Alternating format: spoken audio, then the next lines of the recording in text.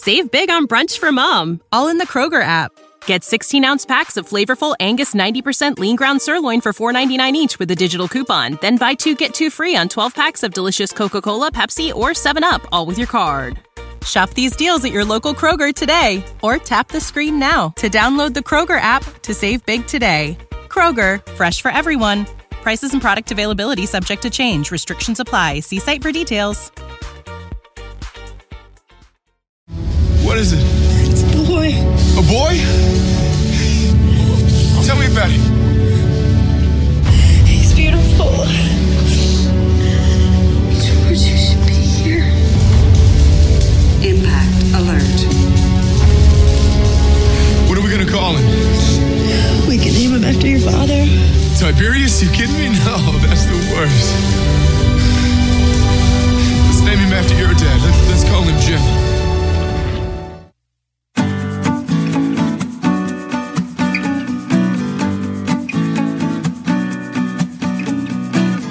Hello, all you lovely people listening to Positively Trek right now. I welcome you here to the show. I'm Bruce Gibson, and thank you for joining us here on NPR Positively Trek. No, actually, we're not NPR. We're just Positively Trek. We are a podcast. And, of course, with me, as he always is Dan Gunther. Dan, do you have your Gorn on today? I have my Gorn on today, yes. I'm not quite sure how to answer that, but I will yes and you on that one. Yes, I do. Yes, you got your Gorn on today. That means you're like ready to take on the world and fight and keep invaders from entering your space. Absolutely, 100%. That was what I thought when I got up this morning, is I really have to keep invaders from my space. Yep. Yep, and there's a salesperson at your door knocking, you open it and you go, "Argh!" Actually, it's funny, there was somebody here installing fiber optic for my new internet, which I hope to get in the next couple of weeks. So there was an invader here, but he was welcomed. He was doing important work. Oh, wow. I hope that internet works so well once that's all installed. I really hope so. It's been pushed back month by month by month. So I want it installed yesterday. Wow. Why do they keep pushing it back? Well, in December, it was for excessive snow, and they rescheduled it for January, which was ridiculous because there was still snow then. And then March and April, it was too wet. And May, it was still too wet, I think. So it was scheduled for June 1st to be installed, but the company that's installing the fiber optic stuff isn't done yet, I guess. They've run into unexpected wiring problems, which means they haven't gotten around to finishing it, is best I can tell. So now it's next week. So I really hope that's the last delay, because this is getting really tiresome. Yeah, I bet it is. But the good thing is you can sit back and read a book if your internet's not working well. Absolutely. Yep. And I can picture the images in my own mind and use my own imagination to craft those strange new worlds as we read. I'm glad you said that, because that's part of the topic that we want to talk about when we talk about this book, Star Trek Final Frontier by Diane Carey. And this came out in January of 1988. And so this is an early novel. And of course, since then, we've had so much more Star Trek on screen and on the page. And so the take of us reading this now versus then is going to be a little different. So we're going to touch on that later here when we get deep into the book. But in the meantime, before we get into any spoilers and such, Dan, what are some of your initial thoughts about Final Frontier? Well, this is one that I've been curious about for a long time. This is actually my first time ever reading it. It's one that's been on my bookshelf for quite a while, and it's one of the big ones, right? It's one of the big early novels that a lot of people talk about. And I was, curious to get into it and see what it was like. And for the most part, I enjoyed it. I thought it was an interesting story, well told. I do have some issues with some of the things in it and some of how Diane Carey has chosen to tell the story. As for the specifics of that, we'll of course get into that later in our spoiler-filled discussion. But yeah, suffice it to say, it was enjoyable with a few small issues. Yes, I'm curious to know what you have to say about that later. So I did read this book, not when it came out in 88, because I wasn't reading Star Trek novels at that time. I was too busy studying in a university, but I read this probably in either 90 or 91. It was early on in my reading. So, I mean, I wasn't so deep into the Star Trek lore at that point. So this time reading it was a very different experience. And just for those who aren't familiar with this novel, it does involve Robert April, Captain April, and also James T. Kirk's dad, George Kirk. So this is happening in the pre-TOS, pre-Strange New Worlds era. And when the Enterprise is first, being launched, but it's not so much the Enterprise yet, but we'll get into that later. But we have the synopsis on the back cover, and Dan, do you want to read that since you love doing those? Sure. This is the story of a hero and a moment forever lost to history. It is a tale of Starfleet's early days, of a time before the Star Trek we know.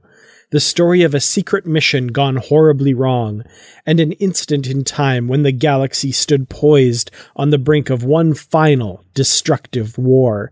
It is the story of a ship since passed on into legend, and a man we know only as the father of Starfleet's greatest captain. His name is Kirk, Commander George Samuel Kirk. He is a warrior, born and bred to battle. Now destiny has placed the fate of 100 innocent worlds on his shoulders, and put the power of the greatest weapon the galaxy has ever seen in his hands. In his hands. Yeah, like a big hand in space. So, yes. So, Dan, you'd never read this before, so would you recommend people reading it? I would recommend people pick this one up. It's definitely a snapshot of Star Trek history at the time, and there's some things that have since, the canon world of Star Trek has since moved on and overwritten some things here and made them kind of obsolete, but at the same time, it's that doesn't change the quality of the story. I think it's a fun, interesting adventure and a neat little peek into early Starfleet history, or at least early compared to Captain Kirk and his 5-year mission. Yeah, and it really does not work now that Star Trek Enterprise is out. It doesn't work with that series at all. Yeah, really. there's definitely a few things there, which, again, not the fault of the book. Canon Star Trek is free to do its thing. But the books are always of the moment, right? Exactly. And I do like this book. I like the take on it. If you look at it for what it is, and it's just a prequel to TOS and not considering any other series, even TNG or Enterprise or anything else out there, just look at this for what it is. And that's a version of early missions of the Enterprise before TOS and before all these other series came out. So I did enjoy the book, which again, we'll get into more depth here. But now, what about recommended viewing? What should you watch maybe before you read this book?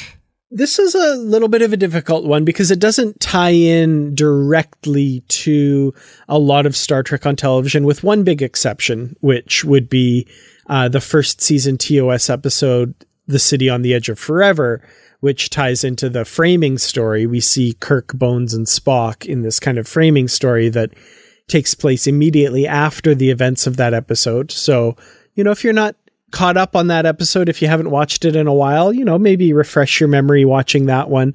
I would also say, let's throw in the animated series episode, The Counterclock Incident, for one depiction of Robert April. And what the heck, the first episode of the new series, Strange New Worlds, for another depiction of Robert April, just to kind of see how that jives with what we get in this book. I'm going to recommend Balance of Terror, a TOS episode. That's a good one too, yeah. Now, that one I would recommend that maybe watching it, if you're not that familiar with Star Trek, maybe watching that before you read this book, but it's definitely a good watch maybe to read even after reading this book. So to me, it can go either way. I think that episode could play as a sequel to this book. I would also recommend the original pilot, The Cage. It doesn't really have any direct effect in this book, but it's one of those early missions that would have happened shortly after this. It would give you a bit of sense of this time period, and Pike is mentioned briefly in this. So, I mean, that's like a light recommendation, but definitely Balance of Terror would be on my list. That's a good one. Yeah, absolutely. Tying into the events of this, that would make a good sequel companion to this book for sure. Yeah, another one out there that I'll put kind of loosely would be Star Trek 09, the movie, because we do see Kirk's parents, and it's a different take on that whole backstory of Kirk and his parents. But, you know, visually you can see George Kirk in that movie and then visualize him in this book. Yeah, definitely. So let's get into this book. But before we do that, we're going to take a quick break and we'll be right back. It's that time of the episode again where we give a special shout out to our Patreon supporters, especially those at our Constitution class starship level and higher. So a special thank you to Carl Morris, Joyce Marin, Justin Ozer, Jim Stoffel, Jesse Earl, Dave Garcia, Rick Young, Paul D. Kinnear, and John Blaber. We really do appreciate all of your support of the Positively Trek podcast. If you are interested in making a monthly donation to help keep the show coming to you each week, please visit us at patreon.com/positivelytrek. If you join at any level, you get access to our Patreon-only feed, where you get early access to episodes and ad-free versions of episodes as well. There are also other great perks. Again, visit us at patreon.com/positivelytrek to learn more. Thanks again. And now, back to the show. See, we're back. I promised you we would be back. So here we are. We're going to talk about this book. So spoiler alert, we're going to just pretend that you've read this book too. And if you haven't read the book, we'll just assume that you just don't care to be spoiled because you just want to know what's in the book. And maybe you'll read it someday, or maybe you won't, but at least you know what happens in the book because you heard me and Dan talking about it. So, absolutely. So let's talk on something like the elephant in the room, I guess you could say, if you open this book, is the dating system in here. Because there are letters written by George Kirk to his sons, George Jr. and Jimmy. It's on page 5 of the first chapter. And, or actually it's in the prologue on page 5, and it's the letters dated May 10th of 2183. Now, that date, 2183, doesn't work in the current dating system that we've seen in Star Trek since then. Really, this should be somewhere in 2240s, somewhere in that time period. Yeah, absolutely. Well, so at this time, when this novel was written, the one piece of dating info that we got from Star Trek was at the very start of Star Trek II, The Wrath of Khan. It says, in the 23rd century. That's the only piece of information we get. And it hadn't been established when the original series took place or anything like that. Was this the very beginning of the 23rd century? Was it later? Now, it's since been retconned that the original series, which aired from 1966 to 1969, took place in 2266 to 2269. So they kind of made those line up, and then everything else kind of populated it out after. And that was mostly because of the year given by Data in the TNG episode, The Neutral Zone. He pinpointed the year that episode takes place in, and they kind of retroactively adjusted everything to fit there. That hadn't come out yet at this time. Although it came out right around the same time. So it's kind of funny. Like, the author would have just missed that, basically. So it's kind of funny timing there. But yeah, that was what they were going on. And the author just kind of went with this year. I'm not sure if other books had also kind of gone with something similar, if she got that from somewhere else or what. But yeah, basically Kirk's youth and early career was in the late part of the 22nd century, and the movies took place in the very early part of the 23rd century was kind of the interpretation here. Yeah, so it's from my understanding, because I remember this years ago reading about this stuff, there was the FASA role-playing game. Right, yeah. And I think the dating system that Diane Carey used came from that game or was closely related to that game. And I think this dating system may have also been used in one or two other novels too. But in the early days of Star Trek, fandom and FASA started leaning in this direction. And I remember hearing at the time, one reason was because when you watch the original series, for example, like Space Seed or something, they're saying like 200 years. So it gives you the impression that the original series takes place 200 years from the late 20th century.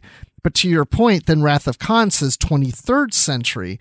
So I would hear that there was estimated dates of late 2100s or the 22nd century would be the 5-year mission. And then the movie era moves into the 23rd century in the early 2200s. This doesn't work quite like that because I think the dating of this early mission of the Enterprise would put TOS into the 23rd century, the early 23rd century. So I think there's a lot of dates that were kind of loose in that time of late 22nd and early 23rd century. But to your point, like, you know, like the Star Trek chronology has things taking place more in the 2260s for TOS and onward. Yeah, I think in this novel we get a year for Kirk's graduation from the academy or something like that as well.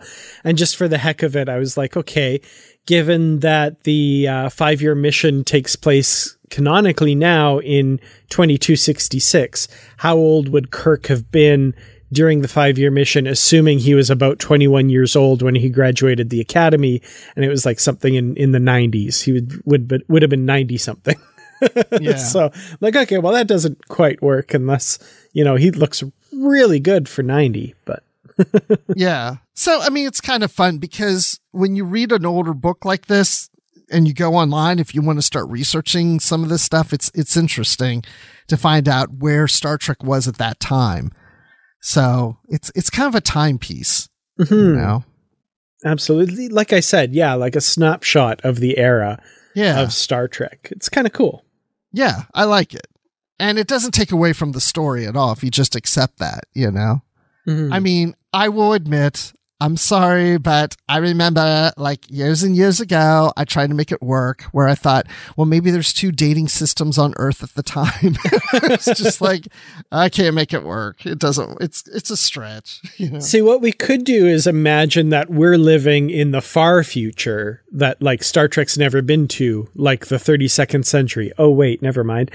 Discovery's there now. But like, if this were a piece of fiction or historical fiction set in the Star Trek universe, written hundreds of years later, where they just got it wrong. They just don't have the dates quite right or something. Right. You know? Yeah. I actually know a couple authors who have mentioned they think of Star Trek novels that way, that they are fictional works set in the Star Trek universe that are about famous people, but they're just like, the show is the real thing that happened, but people in the 23rd century really like Kirk. He's a hero, so they write novels about him, and that's what the novels are. I kind of like that. That's so funny because I never heard of that, but I've thought that way about Star Wars novels since it's a long time ago. And I think, well, maybe these are actually writings from people from that universe from years ago.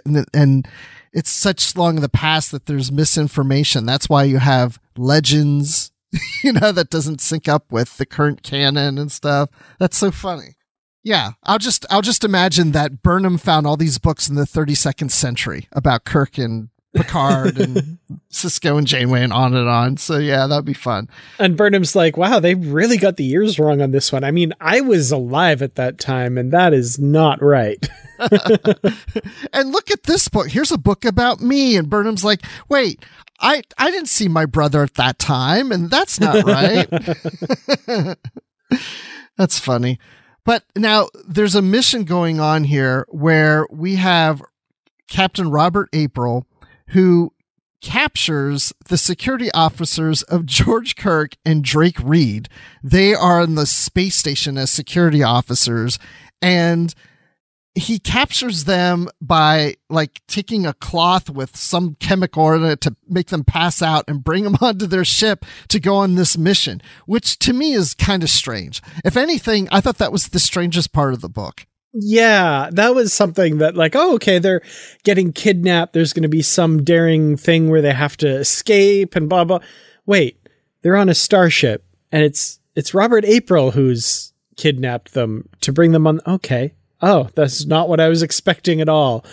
So yeah, that was definitely a really strange way to get them to go on the mission. But again, it's all clandestine and undercover and secret. So he's wanting to keep them, keep this whole thing a secret. I don't know. Kidnapping Starfleet officers feels like it wouldn't be a secret thing. I feel like that would get a lot of publicity and attention that you wouldn't want, but what do I know? I'm not sure. Yeah, I reread that scene right before the show because it was bothering me. I was like, wait, did I read that right? I mean, I know they kidnapped him, but why? And he just says it's because they were in a hurry. I guess it's like much faster to just do it that way than try to explain why they need to come, pack your bags, whatever. Just kidnap them. Yeah. But anyway, they were in a hurry because they're on this rescue mission to save a disabled colony ship that's in an ion storm. Now, they're on a ship of April's. I almost said Pike, by the way. They're on a ship of April's, but it's not the starship that is later named Enterprise. They're on a smaller ship, and they approach this bigger ship, and of course, they're all like, wow, look at this ship. There's no markings on it. There's no, meaning lettering. There's no registry number. There's no name on it. There's nothing on it. It's just, a plain starship. But that's the funny thing about it. They're like, wow, look at this spaceship. And Robert April's like, it's a starship. And even George Kirk is trying to get used to saying starship. Oh yeah, this is a starship. This is something different. And that's like, to me, the first indication that this doesn't really fit in with Star Trek Enterprise. Yeah, because that was one thing Enterprise did, is they referred to their ship as the Starship Enterprise. But in the original series, it feels like the intent was that this is, a starship. It's a new thing. It's a huge ship. I mean, you remember the dedication plaque on the bridge of the original Enterprise says USS Enterprise Starship Class. Like, that's kind of a new thing. And there's only 12 of them in the fleet and stuff. So it kind of follows what I think that original intent was. But yeah, Enterprise kind of comes in and co-opts that term a little bit earlier in the timeline. So it's not as impressive as it might have been in this book. Now, in the animated series, that episode with April, didn't they say the Enterprise was the first warp starship? I'm pretty sure they did. I think the first starship that could, or I don't know about the term starship. It's been a long time since I watched the animated series. Sorry, Aaron Harvey, if you're listening, I apologize for everything. But the Bonaventure was the first Earth ship with warp, I think they said.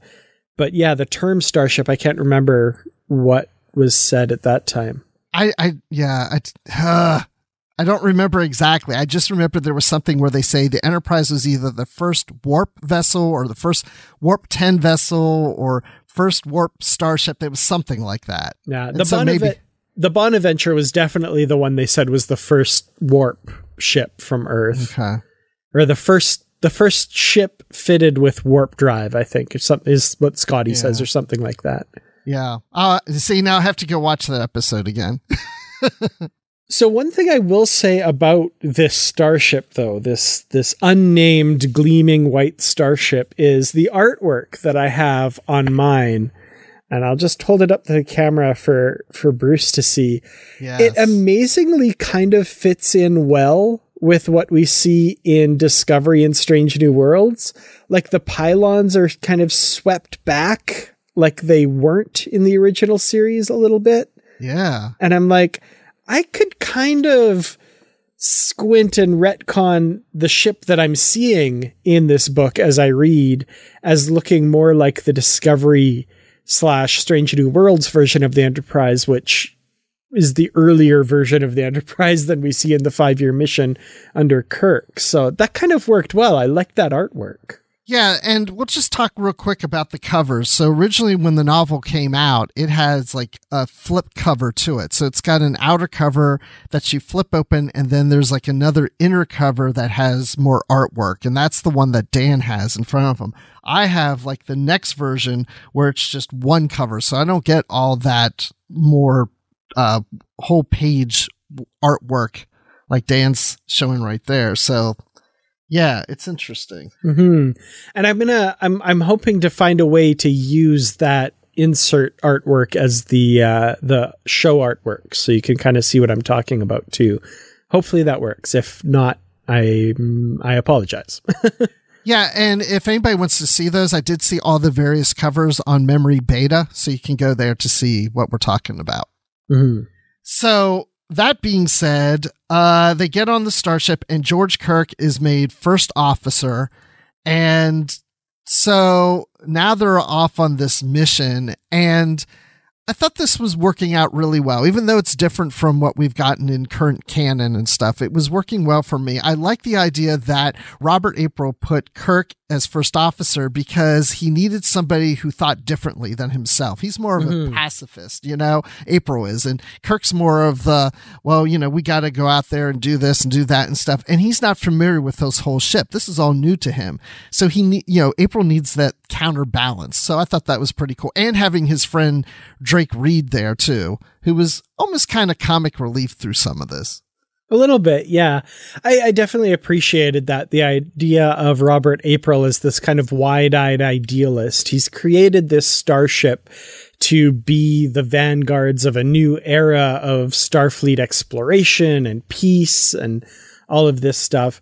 And Kirk, as that description, as that back cover blurb I read earlier, he's the warrior, right? He's a military man. So having them offset each other, and April recognizing that he needs someone like that aboard to kind of counterbalance his first instincts. I thought that was a really great leadership quality there. I really appreciated that. Well, okay, so let's talk about these characters and how they were in our minds when we were reading this, how we pictured them. So when I got into this, having just come off of Strange New Worlds, we're in the middle of the first season as we're recording this, I wanted to picture the Robert April we saw in the first episode of Strange New Worlds. And I also wanted to picture Chris Hemsworth as George Kirk as we saw in Star Trek 09. So Dan, that didn't really work for me because of their descriptions in the book, because Robert April is described as brown hair, blue eyes, basically based on the Robert April version we got in TAS and not so much in Strange New Worlds, of course. And then George Kirk has this like kind of, red hair, kind of bushy red hair and stuff, which I could kind of make that work on Chris Hemsworth, but I gave up on it. Yeah, it was oddly, I found it for whatever reason more difficult to picture Chris Hemsworth in the role of Kirk. And I can't exactly explain why. I think I had a hard time putting him in a uniform of that era for some reason. He kept popping into my head in his like tighter Kelvin uniform, which that's fine, whatever. But I don't know why. I was just, I struggled with that one, kind of like, oh yeah, and like changing the image in my head to be Chris Hemsworth, and then it would work for a little while, and then I would forget, like, oh yeah, kind of try and conjure that up again. Robert April was another one I had to kind of actively try and just kind of to see as an experiment to try and picture him as we saw in Strange New Worlds, just kind of as an exercise to see how doable it is. those descriptions I kind of had to gloss over, of course, and just say like, oh, well, the author didn't know how he really looked or whatever, right? And just kind of, it's fiction set within the, right? Yeah. And whenever they kept bringing up his Britishness, I kept thinking like, okay, well, that same portrayal by the actor in Strange New Worlds, but with a British accent. Okay, let's see how that works. And it was hit or miss. It was hit or miss. Yeah. I was going down that path, a similar path early on, and I just was like, no, this isn't working. This isn't what the author intended. And we've seen Robert April, for example, in the comics, even not that long ago, where what was he doing? He was like evil. He was like, was it the Kelvin Timeline comics? I think. Yeah. And so I was kind of picturing that too. So yeah, but I'll ask you this. How did you picture the Enterprise and the bridge of the Enterprise? Oh, that one kind of went back and forth a little bit. I kept picturing it kind of basic, like 60s style. And then every once in a while I'd be like, oh yeah, I can make it look all futuristic and fancy in my head. And I'd kind of try that out, which again, I feel like that's just the beauty of the books, right? You can just tailor it to be however you want it to be in your head. So that one I had a bit of an easier time just kind of changing how it looked in my head from time to time because it didn't matter as much to the story. It wasn't like a plot point so much. So yeah, it was pretty shiny and new sometimes. And then other times it was pretty boxy and, you know, the way it looked in the cage and stuff, except, there was one moment I remember where someone left the bridge and the doors closed and somebody back on the bridge stared at the closed red doors for a period of time. And I was like, oh, okay. So they were red to start with, then they were painted kind of silvery blue for the cage, and then red again for Strange New Worlds and TOS later. So, okay. All right. It's funny. I remember that moment when they said the red doors because it worked for me because I was picturing it as if it's the bridge on Strange New Worlds. I had that the whole time. I mean, to me, the production value of reading this novel was a Strange New Worlds set on that Enterprise throughout. It goes widescreen in your head. It's like, oh, it's not 4:3 anymore. It's all letterboxed. Well, in the early days, and even to this day, sometimes I've done this, but especially in the early days when I was reading Star Trek novels, you know, I thought that the bridge looked, you know, like a TV set for the most part. And so I used to always picture it more futuristic. So I remember when Star Trek 09 came out, people were like, that bridge. And I'm like, I've redesigned that bridge a million times over. I'm used to this. you know?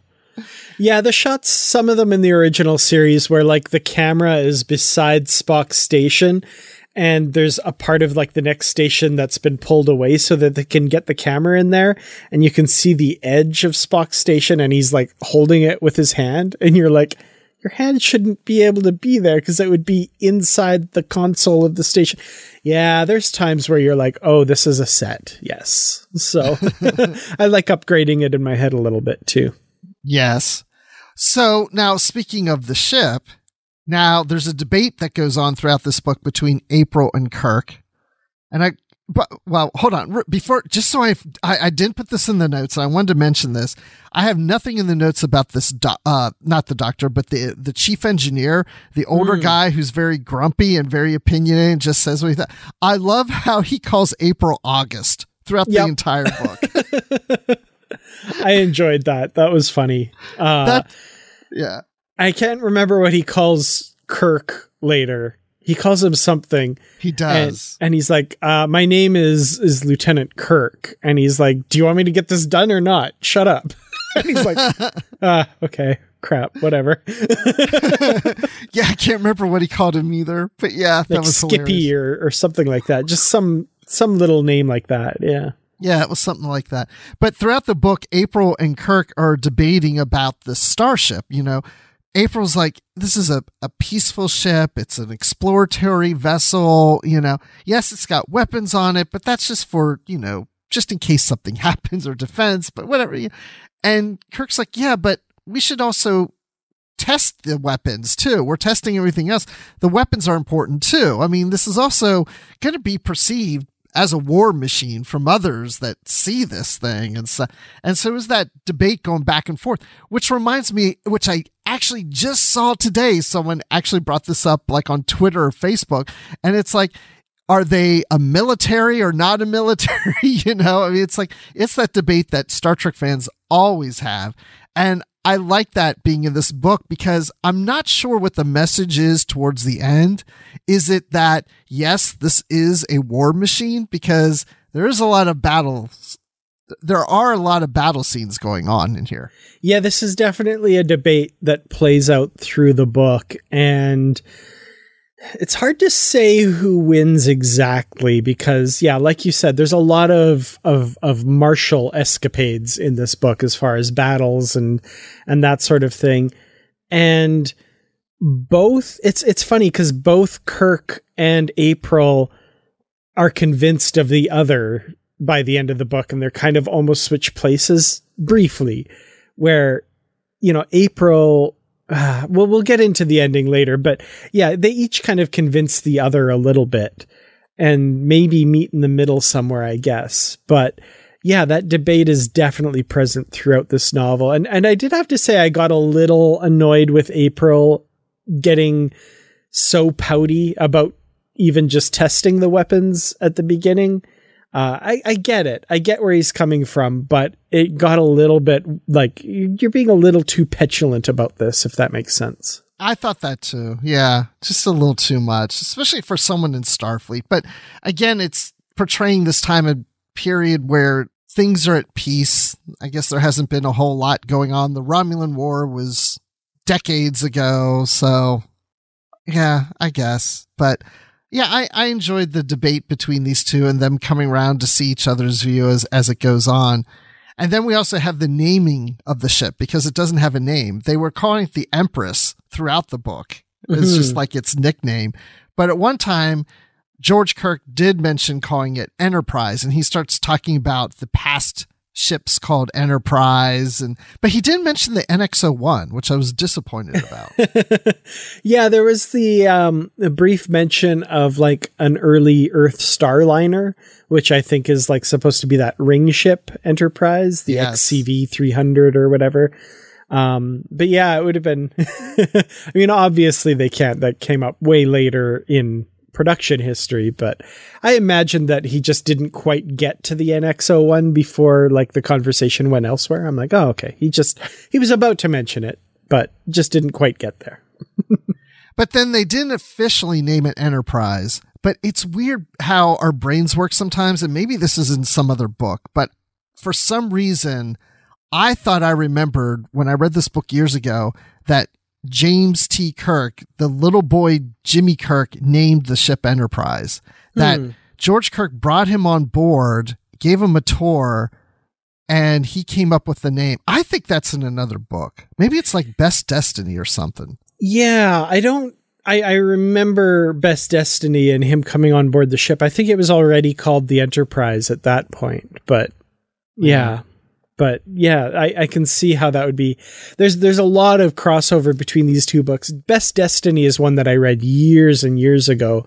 And now having finally read this, I'd love to revisit that one again and see how it jives. That'd be cool. Yeah, I think I have the two books converging and mixing up in my head. But I kept waiting for that moment. I was like, I don't see that happening in this book. I must have been bringing something else in. But I also like how this is, as we know, the Enterprise is a Constitution class starship. And it's mentioned here that the first blueprints, per se, were of the Constitution.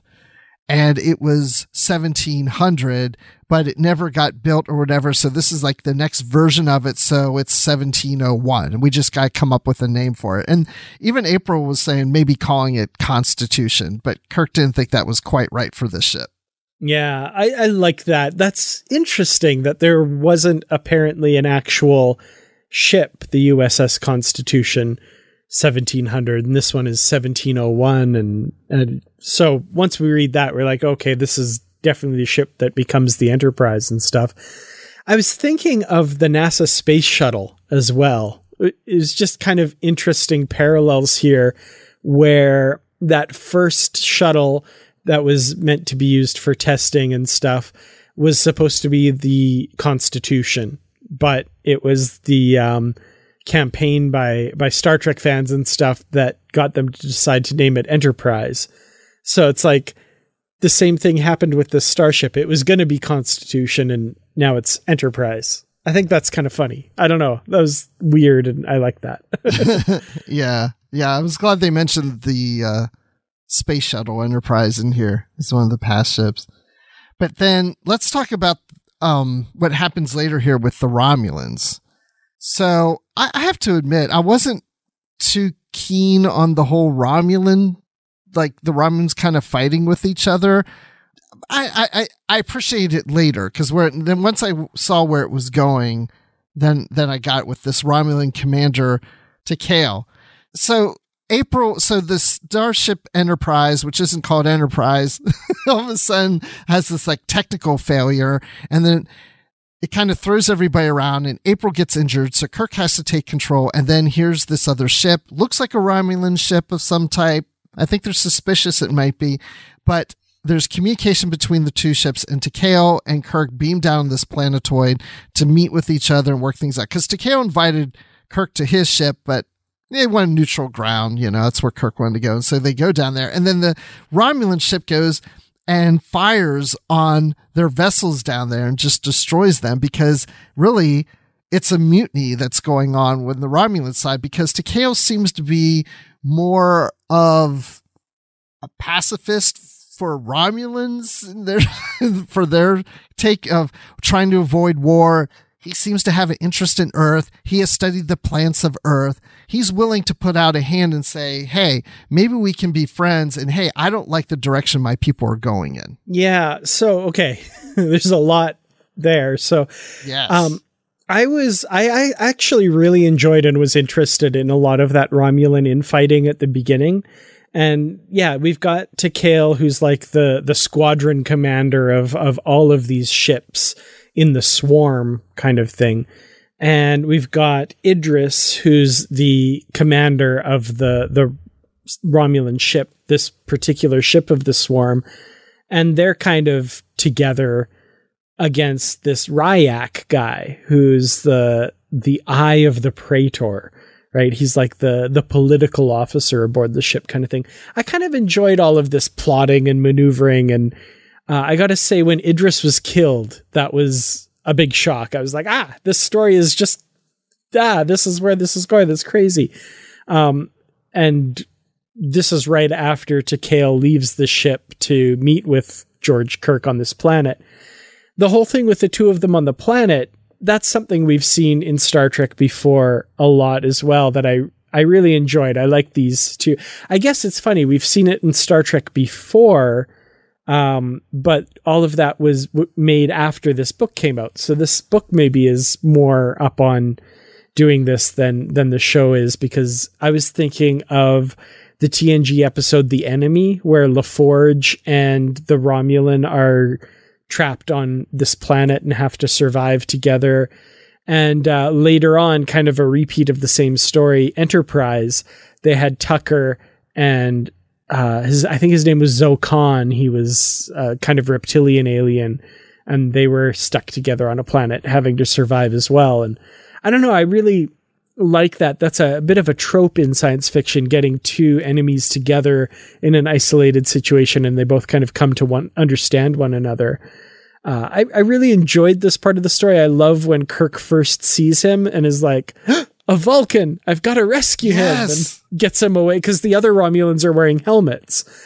So he sees the pointed ears and like grabs him and puts him behind him and is protecting him and getting him away. And Tikal's like, why did they send a lunatic? This guy's insane. That was a lot of fun. I really enjoyed that part. That was really good scene. I did like that. I love how Kirk thinks, he's a Romulan. I mean, thinks he's a Vulcan, and like, we gotta get you away from it. Tikal's like, okay, like, I don't know why you're doing all this, but whatever, And it wasn't until later that he like smiles or something where Kirk's like, wait a second, is he really Vulcan? Yeah, I was just saying, like, early on with the whole Romulan stuff, I don't know, it just wasn't grabbing me. But when we got to this point, that's when it really started clicking for me. That's when I was like, okay, now I'm getting into this whole thing. That's when it really started to work for me. And I was picturing the old style look of Romulans in this. I had a hard time getting Mark Leonard out of my head. I kept wanting to make Tikal look like Mark Leonard, so I just I kind of fudged it a little. Yeah, I kept wondering. It's one of those things that, like, is this going to be like you realize by the end of the book this is someone we've seen before or something like that?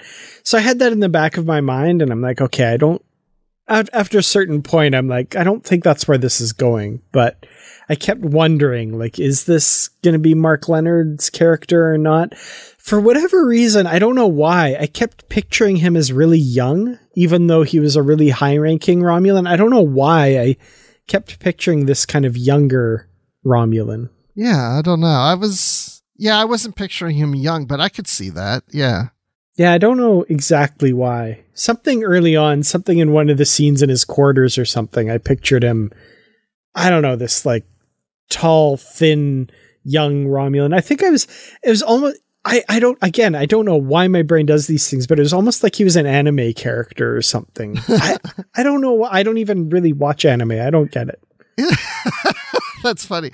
My Isn't brain's it weird, weird. though? No, but it does that. Like, you just you don't get like a clear visualization of something when you're reading a book. Sometimes you just like a basic idea and it just pulls from something that you've seen in the past. I've had that happen where and you can't seem to get unstuck off of it. Yeah. Like, it's like my brain just keeps going back there. And then you try to force yourself to accept something else, but then, your brain keeps going back there and it can be animated.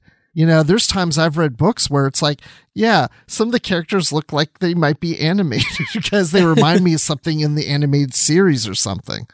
Well, it's like if Mariner or Boimler ever show up in a Star Trek novel, I'm really curious as to how I'm going to picture them. Like, somebody recently did some photoshops where they took like scenes from Star Trek films and episodes and just put the Lower Decks characters in there as the animated versions.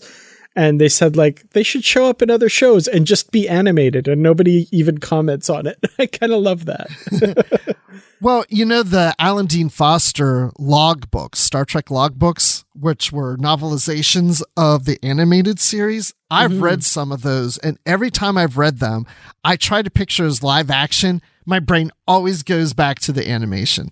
It's so hard to, like, stay on where you want to go sometimes. But I also like the portrayal of the Romulans in here is working off of and I don't know if this is how you pronounce it, but the Rohansu, those novels by Diane Duane and stuff that, they're playing with what was conceived as the Romulans before TNG started. I don't think this contradicts with anything really that we've seen in Romulans since then, but it's definitely got that old style feel to it. Yeah, I liked that. I'm a big fan of those novels, the Rohansu novels, like you said. So yeah, I was really happy to see them referring to themselves as such in this novel. I really liked that. So and then as I mentioned earlier, there's this technical mishap, and Kirk is already suspicious. Could it be sabotage that's happening here? Someone has sabotaged the ship. Sabotage, that's it. Sabotage the ship. But he's suspicious, and April's like, nah, nothing's going. No, it's just a technical problem. And Kirk's like, yeah, well, I don't know. But we do find out as we go along, one of the engineers did try to sabotage the ship, or actually did sabotage the ship. And then they thought that was done, but then they find out, something else happens again, and then they find out from Tikal that Romulans work in pairs. Wait, did I just say Romulans? But wait, I thought we said this was an engineering crew member that did this. Well, come to find out that these people who were sabotaging the ship are Romulans, but human Romulans. They're actually humans. And I kind of like this backstory that he tells, that before the Romulan War, or what he calls it, the Federation War, makes sense from his standpoint, the Federation War, that humans came into their space and just became part of their society and never left. And some of them had been surgically altered to look Romulan. Yeah, that was interesting. I like that. History is never as black and white as we think it is. And people are like, oh, but nobody's seen a Romulan before, blah, blah, blah. And it's like, well, you can't account for all of the thousands and millions of people out there. Like, there's stuff that happens all the time that we have no idea about. And I like that idea that there was these pioneers that set out, maybe colonists or something, that wandered into that area of space and encountered the Romulans and just became a part of their society. I think that's cool. I think that was a neat way to introduce these saboteurs as plot elements in this novel. Worked for me. I thought that worked. So who did you think was actually sabotaging the ship? This was one that, for whatever reason, I honestly didn't know. I was like, okay, well, it's got to be one or two of the people that we see in a couple scenes, but I don't know. I was honestly like not sure who they would turn out to be. I didn't think it would be anybody on the bridge. I thought they were all kind of okay, but yeah, I wasn't sure either, but 3/4 of the way through, I thought Tikal's up to something. Like, I believed him throughout, but at one point I thought, well, wait a second. He has mentioned that this would be a prize, this ship. And I'm not saying he would use it to go against the Federation, but I thought maybe he would look at it as a ship that he would like to take and remove from the Federation and even keep out of the hands of his own government. And so maybe he's somehow behind this as a way not to fight the Federation, but to take basically a weapon away from them and preventing it from getting to his own people. You know, that was kind of starting to run through my mind. Like, maybe there's more to this guy than I'm giving him credit for. But in some ways, I'm glad they didn't go that route, because I love that he was true throughout of trying to help them, you know, and trying to prevent what he feels that could eventually end in war. The direction his people are going to go into is going to be war. They're going to invade Federation space, but not all Romulans think alike. Yeah, definitely. I really appreciated his character throughout this as well. And the fact that what he's doing could be seen as treason, and by most definitions probably is treason, but the little history lesson we get from him on what his society has become and the good times that they recently had that they've backslid back into this dictatorship and stuff. I thought that was really interesting. I appreciated that bit of backstory and the motivation for him doing what he's doing and his beliefs that would shock most, soldier level Romulans. Yeah. And then I like how it concluded, where there was these two devices or bombs or whatever that the Romulans got on the Enterprise, and they were able to defuse one of them, but not the other, but they got it onto the Romulan ship. And of course, the Romulans, even though that would cripple their ships, I mean, there's a lot more battles and other ships being blown up. I'm kind of fast forwarding here to the end, but Romulans, they're going to destroy themselves. They're not going to be captured. They're not going to be, they blow up their own ship. And I kept thinking this whole time, okay, Tikal's still on the Enterprise. Everybody's seen him. Everybody knows he's a Romulan, but in Balance of Terror, no one has seen Romulans. How are they going to explain this away? And I love the fact... Top secret. It's classified. Exactly. I'm like, I've seen that before in other Star Trek stuff. But also, it's implied then he's going to get surgically altered to not look Romulan anymore. So he'll fit into Earth society, not looking like a Romulan. So I thought that was interesting. Yeah, I'd be curious. I mean, I know this book is so far away from canon that nothing, whatever, but I'd love to see a follow-up somehow of what this guy's up to and how he's getting along living in Earth society or something. And, when the secret of the Romulans is revealed and they're on the brink of war, like, is he advising the Federation on stuff or something like that? I think that'd be really interesting. That would be interesting. I was just quickly looking up on Memory Beta to see if he was ever used in any novel following this one, but he wasn't. He was only in this one. So yeah, we'll probably never get that. But Dan, you could write your own fan fiction if you want.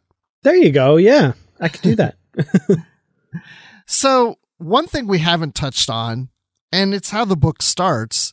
We have James T. Kirk at the very beginning of this book. And it's kind of the framing story throughout this book that Kirk, and that's James Kirk, because I don't want you to confuse all the Kirks we're talking about here, but he returns to his family's farm in Iowa, and he's contemplating about his future after the death of Edith Keeler.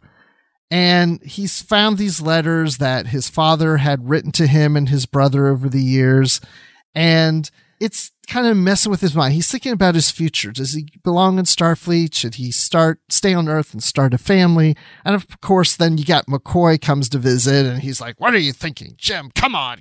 You belong on a starship, that whole thing. And then Spock joins them too. What'd you think of the framing story? I really enjoyed that, actually. And yeah, he's reading these letters and all of this and dealing with the fallout of what happened in that episode.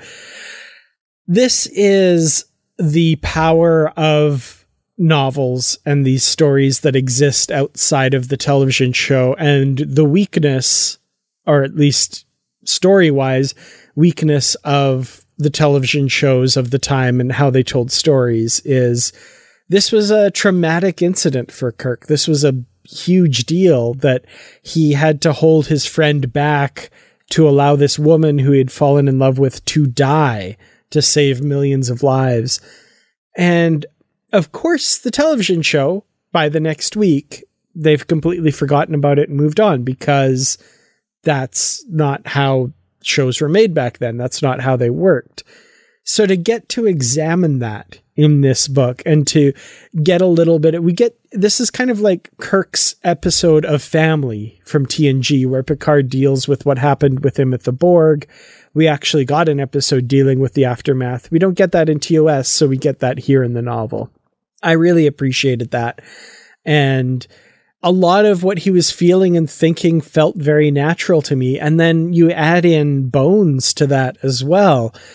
And the fact that he even kind of contemplates that it was my fault what all happened. Like because I had saved Edith Keeler, and it's like, well, no, that's not you did what you felt was right. And he's like, no, even before that, I made the mistake of injecting myself accidentally. And that started the whole thing. So, he's feeling guilt about it as well. And Kirk wants to leave Starfleet and you leave it all behind. And he feels like that's the message in his father's letters until he gets to the final letter. And he realizes that's not the message here at all. And I really liked that story. I thought that was terrific. Yeah, it was almost like his father went through that same journey when he was writing those letters of, maybe you guys don't belong in space. And then it ends with like, well, no, you do. Like, space is a good place to go to. And yeah, I mean, I thought actually you rehashing it makes me appreciate it even more. The only thing I didn't like is that he was contemplating leaving Starfleet and eventually told that admiral he was leaving, but the admiral didn't take him seriously. And then he's like, oh, no, I'm back. He goes, yeah, don't worry. I never put in the paperwork anyway. But I feel like I've read so many things where Kirk's thinking about leaving Starfleet and leaving the bridge, and McCoy's trying to talk him back. And it's like, oh, here we go again. But, if putting that aside, this just works so well when you consider the whole thing that happened with Edith Keeler and, like you said, and McCoy and Kirk dealing with that. And that was a really great scene. That was probably like halfway through the book. I remember the book's divided in, I think, to 4 parts. And I think that might have been the scene at the start of part 3 or something like that. But, which, by the way, part 3, I think, is called Strange New Worlds. Yep. Which that was amusing to me for sure. Yeah, I actually got to that part and I just held it up to my wife. I said, look what this next part is called. And she just laughed.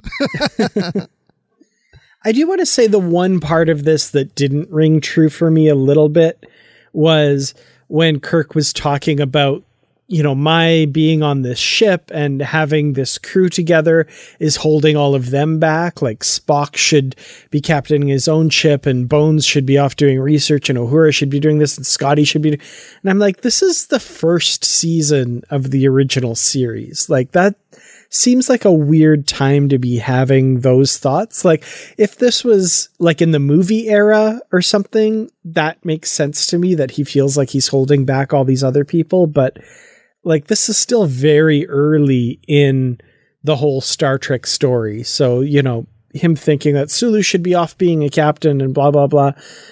Maybe like around Star Trek 2 or Star Trek 3 time period, somewhere in there maybe, but it seemed very odd for him to be having those thoughts at this time.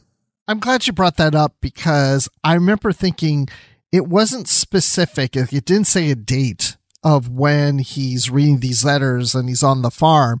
And so I was like, okay, is this taking place in the movie era? Because I remember for that reason, I was wondering that. But then but why the Edith Keeler thing seems to be more recent, unless this is something that he's dealing with 10 or 15 years later. It just, I wasn't too sure. I wasn't real clear on that. I'm pretty sure it does take place shortly after Edith Keeler, that incident and during the 5-year mission, but it does seem odd to feel that he's feeling like he's keeping everybody back. But this book did come out when those movies had been released.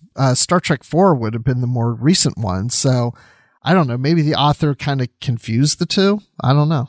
Yeah, maybe. I think it's in the foreword where the author, or I can't remember exactly, but it's stated that it takes place right after City on the Edge of Forever. I usually read the foreword. I don't think I did this time. I could be wrong. I'm remembering reading that, but now I'm not sure.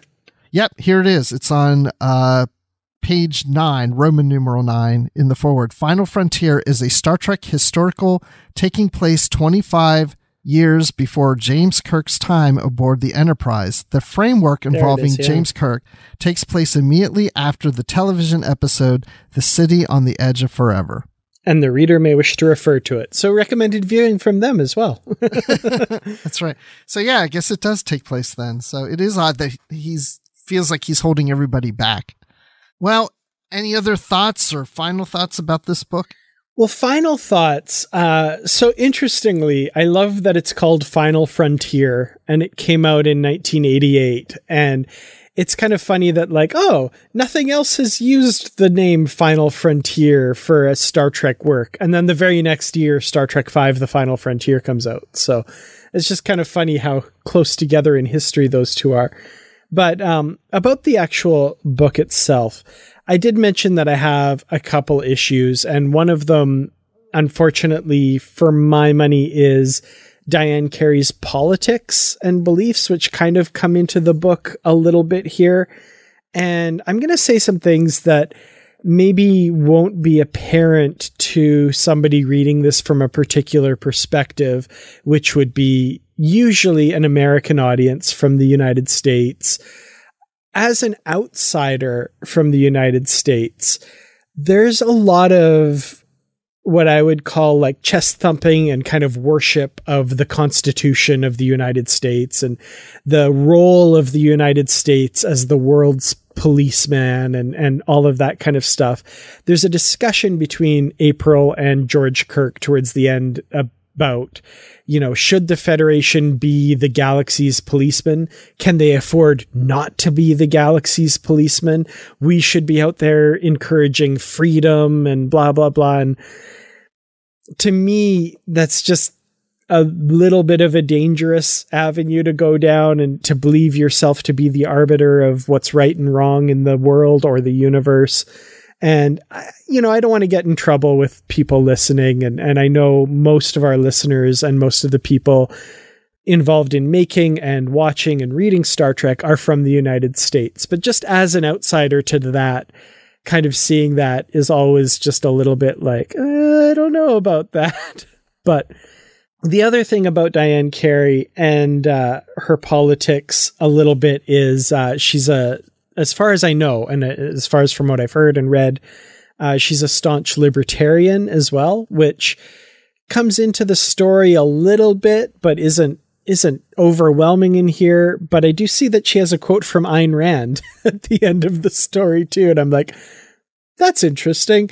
Not generally a thinker that people would associate with Star Trek's ideals, but at the same time, I think there's room in Star Trek for all sorts of different perspectives and stuff. So I definitely appreciate where she's coming from, even though I don't agree with those particular politics and stuff. So it just came into it a little bit with George Kirk's character and the belief that, you know, we need a bigger stick than the enemy sometimes and all that kind of stuff. So, but all of that aside, like the story itself is rockin'. I love it. I love the adventure. I love the action. I love the debate that happens between the two perspectives and stuff.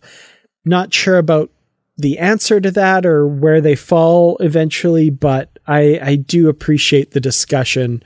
And like I said, the story itself, the characters are terrific. Tekale just becomes one of my favorite literary characters in this book. So I'm going to say 4 out of 5 big, huge, hairy creatures that are loose on the Enterprise, but get frozen at some point. So it's all okay. I sometimes like how we do these ratings and we bring up something that we didn't even mention from the book. But yeah, there's like this bear-like creature running around on the Enterprise. That was pretty good. They got beamed a little up. Terrifying too. Yeah. Yeah, that was funny. I'm glad you brought up the whole U.S. Constitution thing, because I thought about that when I was reading the book, when she refers to it, and that's why the Constitution class, you know, because of the Constitution of the United States, and it was almost like portraying like Starfleet and the Federation were founded based on that U.S. Constitution. There's implications of that, and I wondered what you thought of that. And I mean, I do live in the United States, and I mean, it bothered me because, not that I have anything against the U.S. Constitution, but I do look at Star Trek as being a global fictional universe that takes place for the world. The world created Federation. And so I don't want to think that one country's documentation is the one that they base things off of. I like to see it as more of a collective effort from different people and different cultures and governments around the world. So it didn't bother me that much. But to your point, yeah, I just think that probably would have been best not to use that. I also noticed, though, that at the end of the book, there's a note from the author that says this was written, she got this done on September 17th, 1987, which was the 200th birthday of the Constitution of the United States. So there you go. And ends it by saying, "All patriots, please rise." It's like, right. Oh, okay. Yeah, it doesn't work when you're looking at a worldwide audience, but you know, it is what it is. But it's not, to me, a really bad thing, but I wouldn't have gone there if I were her. But anyway, but yeah, I did enjoy the book. The feel of the book, even though I was picturing the sets and the bridge of Strange New Worlds, it feels like it could be a Strange New Worlds sequel. It had that feel to it, to me. I shouldn't say sequel, prequel. Right. But then, of course, Strange New Worlds has a TOS kind of vibe to it, too. So it has that vibe of this era and that kind of storytelling. And I like the characters, their interplay with each other. And I really enjoyed it. I think I enjoyed it a little more than I thought I would. I read it way back in the day, but because I'm more into Star Trek lore now, I think I've enjoyed it even more. So I'll give this one 9 out of 10 wings that are on a Romulan warbird, that one of the wings got busted off. Nice. And they're all different colors to denote the different ships and stuff too. Exactly. Yes. It's very colorful. Excellent. Very cool. Well, I'm really glad you chose this novel. And I'm really glad I got the chance to read it, because it's one that's been sitting on my shelf for a long time, tempting me. So thank you for finally pushing me to read it. I did enjoy it. I'm surprised you hadn't read it, because I just assumed you would have probably read this one. This is a well-known classic, but we didn't even, we failed to mention that this is our 200th episode. Right. It's not only the 200th anniversary of the U.S. Constitution when it was written, it's the 200th episode of Positively Trek. Yeah, exactly. And that's why we were like, oh, what should we do? It's the 200th episode. What book should we do? There's no new books coming out. What's a good classic that's popular, it's known? And we've covered some others that are well known. And it just popped in my head. I was like, oh, what about Final Frontier? So that's how we came up with that one. Well, I'm glad you picked it. Like I said, glad I finally got to read it. Well, if those who remember Star Trek Mission Chicago, I did a panel there about the books, and Jesse Gender, that you may know from YouTube, who's been on the show once before, joined me as part of that panel. And I invited her to join us on one of her book clubs because she's a big book reader, and she actually does reviews on her YouTube channel. So check those out. So anyway, she's going to be, as of now, unless things change, on our next book club, and we're doing Tales of the Dominion War. That's what she chose to read. I've read that way back in the day. Have you read those stories in there? I have not. Another one I've never read. I'm really excited. Well, this is a favorite of hers, so I'm excited to get back into that book while I've been doing my DS9 rewatch, but I still haven't reached the Dominion War yet in the rewatch, but I'm going to enjoy that. So check that out. So Dan, when people are looking for you online, when they want to talk about Final Frontier or other things, where can they find you? You can find me on Twitter. I'm at Kertrats. That's KERTRATS. I'm also on youtube.com/Kertrats Productions. And of course, in the Positively Trek discussion group on Facebook. Still, I think, just the best place to have Star Trek discussions. Everyone's really nice, and it's a great community there. Oh, yeah. I'm in there, too. And I'm also on Twitter at Admiral_Rex. That's Admiral with the underline Rex. I'm also on Instagram at just Admiral Rex. And you can find the show on Twitter and Instagram at Positively Trek.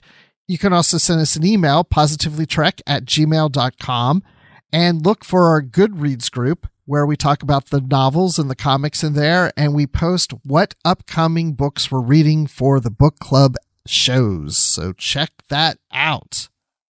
And we want to thank our patrons on Patreon for all your support, and to you, the listeners, for just listening to us babble on about Star Trek stuff. I wish I could hear what you guys are saying too. Well, we look forward to having everybody listen to our next 200 episodes too. So, oh my gosh, yes. I want to do a round table sometime, so maybe we'll do that. That would be cool. Yes. So episode 400. That's our. That's it. Yeah, sign up now for the round table, episode 400.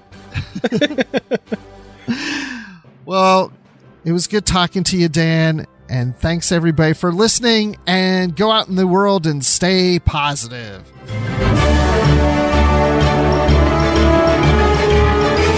Commodore Robert April, first captain of the USS Enterprise, and for the past 20 years, Federation Ambassador at Large.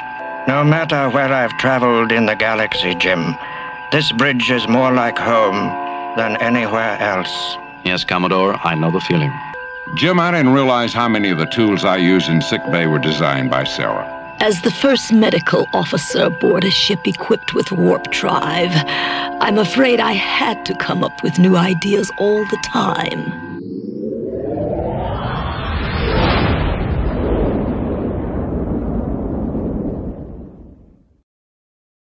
Save big on brunch for mom, all in the Kroger app. Get 16-ounce packs of flavorful Angus 90% lean ground sirloin for $4.99 each with a digital coupon. Then buy 2, get 2 free on 12 packs of delicious Coca-Cola, Pepsi, or 7-Up, all with your card.